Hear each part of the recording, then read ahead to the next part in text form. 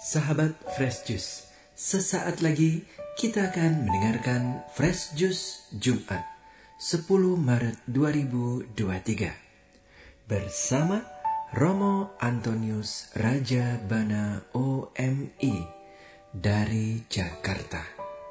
Selamat mendengarkan.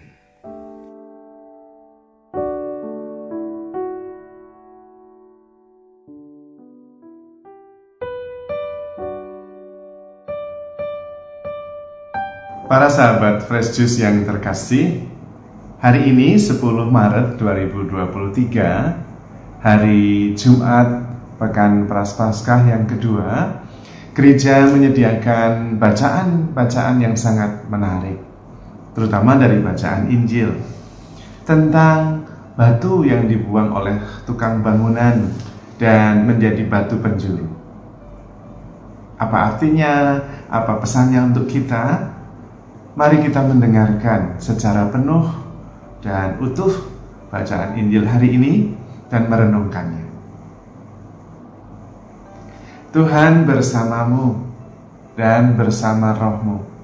Inilah Injil Yesus Kristus menurut Matius. Dimuliakanlah Tuhan. Sekali peristiwa, Yesus berkata kepada imam-imam kepala serta tua-tua bangsa Yahudi, "Dengarkanlah perumpamaan ini. Seorang tuan tanah membuka kebun anggur dan menanam pagar sekelilingnya. Ia menggali lubang tempat memeras anggur dan mendirikan menara jaga di dalam kebun itu. Kemudian ia menyewakan kebun itu kepada penggarap-penggarap, lalu berangkat ke negeri lain. Ketika hampir tiba musim petik, ia menyuruh hamba-hambanya kepada penggarap-penggarap itu untuk menerima hasil yang menjadi bagiannya. Tetapi para penggarap menangkap hamba-hamba itu, yang seorang mereka pukul, yang lain mereka bunuh, dan yang lain lagi mereka lempari dengan batu. Kemudian tuan itu menyuruh pula hamba-hamba yang lain, lebih banyak daripada yang semula. Tetapi mereka pun diperlakukan sama seperti kawan-kawan mereka. Akhirnya tuan itu menyuruh anaknya kepada mereka. Pikirnya, anakku pasti mereka segani. Tetapi ketika para penggarap melihat anak itu, mereka berkata seorang kepada yang lain, "Ia adalah ahli waris. Mari kita bunuh dia, supaya warisannya menjadi milik kita." Maka mereka menangkap dia dan melemparkannya keluar kebun anggur itu, lalu membunuhnya. Maka apabila tuan kebun anggur itu datang, apakah yang akan dilakukannya dengan penggarap-penggarap itu? Kata imam-imam kepala dan tua-tua itu kepada Yesus, "Ia akan membinasakan orang-orang jahat itu, dan kebun anggurnya akan disewakannya kepada penggarap-penggarap lain yang akan menyerahkan hasilnya kepadanya pada waktunya." Kata Yesus kepada mereka, "Belum pernahkah kamu baca dalam kitab suci, batu yang dibuang oleh tukang-tukang bangunan telah menjadi batu penjuru? Hal itu terjadi dari pihak Tuhan, suatu perbuatan ajaib di mata kita. Sebab itu aku berkata kepadamu, kerajaan Allah akan diambil daripadamu dan akan diberikan kepada suatu bangsa yang akan menghasilkan buah kerajaan itu." Mendengar perumpamaan Yesus itu, imam-imam kepala dan orang-orang Farisi mengerti bahwa merekalah yang dimaksudkannya. Maka mereka berusaha menangkap dia. Tetapi mereka takut kepada orang banyak, karena orang banyak itu menganggap Yesus nabi. Demikianlah sabda Tuhan. Terpujilah Kristus.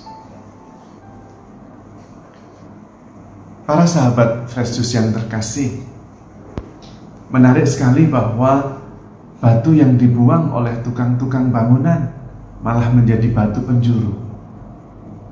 Batu di mana dibangun sebuah bangunan yang kokoh, yang berasal dari Allah, dari batu yang sebetulnya tidak dibutuhkan. Itu menggambarkan hidup Yesus sendiri. Dia dibunuh tetapi menjadi lambang keselamatan. Salib menjadi lambang penebusan dosa. Dan itu dari pihak Tuhan. Yang bisa kita renungkan adalah bahwa rencana Tuhan selalu berhasil. Tidak pernah gagal. Bahkan yang nampaknya negatif bisa menjadi positif. Salib bisa menjadi lambang keselamatan. Kematian menjadi kekalahan maut karena dilakukan oleh Tuhan untuk keselamatan kita. Maka memang yang paling penting dari pihak kita percaya dan bertobat.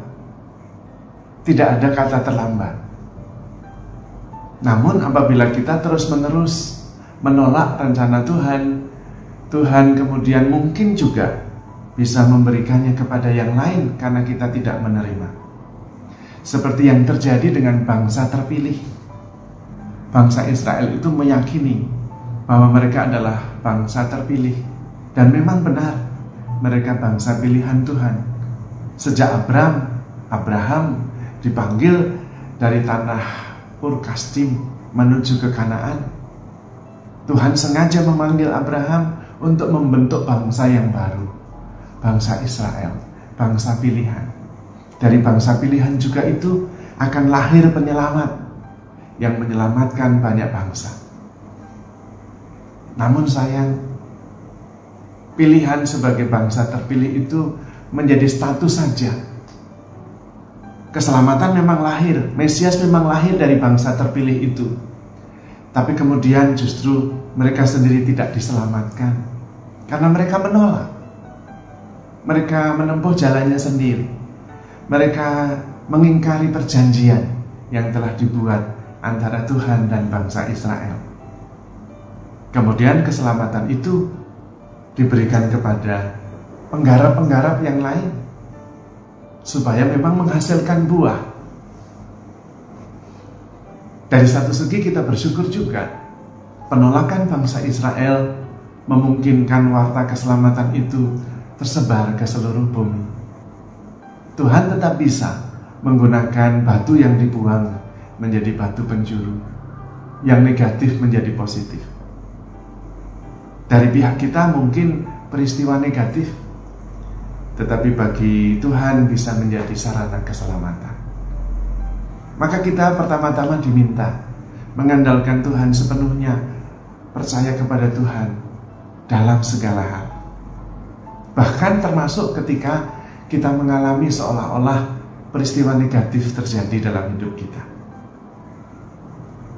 Pertama-tama yang perlu kita sadari adalah kemungkinan besar kita berdosa sehingga kita mengalami penderitaan. Tetapi kemungkinan yang lain adalah Tuhan sedang mengerjakan keselamatannya. Maka kita diminta peka dan tetap mengimani rencana baik Tuhan dalam setiap peristiwa di dalam hidup kita, baik itu peristiwa positif maupun peristiwa negatif. Dan yang lebih penting dari semuanya itu adalah kita mengandalkan Tuhan dan bukan diri sendiri. Membuka hati, jangan sampai seperti imam-imam kepala dan tua-tua Yahudi yang sudah nyaman dengan status bangsa terpilih, tetapi kemudian kurang peka dan terbuka akan bimbingan Tuhan dalam hidup mereka. Bisa saja kita juga merasa bahwa kita warga gereja yang percaya kepada Kristus, merayakan Ekaristi setiap kali, lalu sudah cukup statusnya sebagai orang Katolik, orang-orang pilihan Tuhan, warga gereja, tetapi kemudian kurang peka, tidak mengandalkan Tuhan, tetapi mengandalkan kekuatan sendiri, menjadi sombong, menjadi kurang cinta kasih, menjadi egois. Lalu bisa jadi kita mempunyai nasib yang sama seperti ahli-ahli Taurat dan tua-tua bangsa Yahudi yang justru menolak Kristus. Karena barang siapa melakukan sesuatu yang baik kepada saudaraku yang paling hina ini, kamu melakukannya untuk aku. Maka mari kita tetap peka untuk terus berbuat kasih, melakukan kebaikan-kebaikan. Tidak cukup merasa nyaman dengan status bahwa kita sudah dibaptis dan diselamatkan. Memang perlu kita syukuri rahmat baptisan itu. Kita menjadi bangsa terpilih, Israel yang baru. Tetapi tetap kita juga harus menghasilkan buah kerajaan itu, supaya ketika Kristus datang untuk mengambil bagiannya, Kristus menemukan buah-buah kebaikan, buah-buah iman, buah-buah cinta kasih yang menyelamatkan kita sendiri pertama-tama, tetapi menyelamatkan banyak orang juga. Maka saudara-saudari terkasih, para sahabat Fresh Juice yang dikasihi Tuhan, bacaan hari ini luar biasa, memberi kita terus-menerus harapan. Tuhan tidak menyerah terhadap kita. Bahkan peristiwa negatif bisa menjadi positif. Salib menjadi tanda keselamatan. Kematian Yesus menjadi kebangkitan kita ke kehidupan yang mulia. Batu yang dibuang oleh tukang-tukang bangunan bisa menjadi batu penjuru. Peristiwa negatif dalam hidup kita bisa menjadi sarana keselamatan, asal kita tetap percaya, tetap berharap sepenuhnya kepada Tuhan, dan yakin bahwa Tuhan mempunyai rencana yang baik untuk kita semua. Kita sendiri yang diminta terbuka, percaya, dan menghasilkan buah dari iman kita. Buah-buah itu tentu buah-buah kasih. Maka mari kita melanjutkan pertobatan kita pada masa Prapaskah dengan lebih banyak lagi menghasilkan buah-buah pertobatan, buah-buah kasih, buah-buah iman. Karena kita semakin mengandalkan Tuhan, semakin percaya kepada Tuhan, semakin mengasihi Tuhan, dan percaya Tuhan mengasihi kita tanpa batas. Maka para sahabat Fresh Juice yang terkasih, saya dalam kesempatan ini berdoa untuk Anda sekalian. Semoga semakin mengandalkan Tuhan, semakin terbuka untuk bertobat, dan selalu mengusahakan yang terbaik di dalam hidup kita untuk kebaikan bersama. Terutama karena Tuhan selalu baik untuk kita dan sudah memberikan segala-galanya untuk keselamatan dan kebaikan kita. Semoga Tuhan memberkati saudara sekalian dengan kelimpahan, dengan damai sejahtera, dengan semangat pertobatan, tetapi terutama dengan cinta yang berkobar-kobar kepada Tuhan. Tuhan memberkati.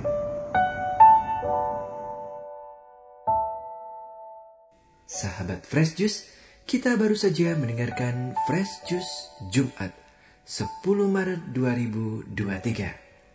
Terima kasih kepada Romo Antonius Rajabana untuk renungannya pada hari ini.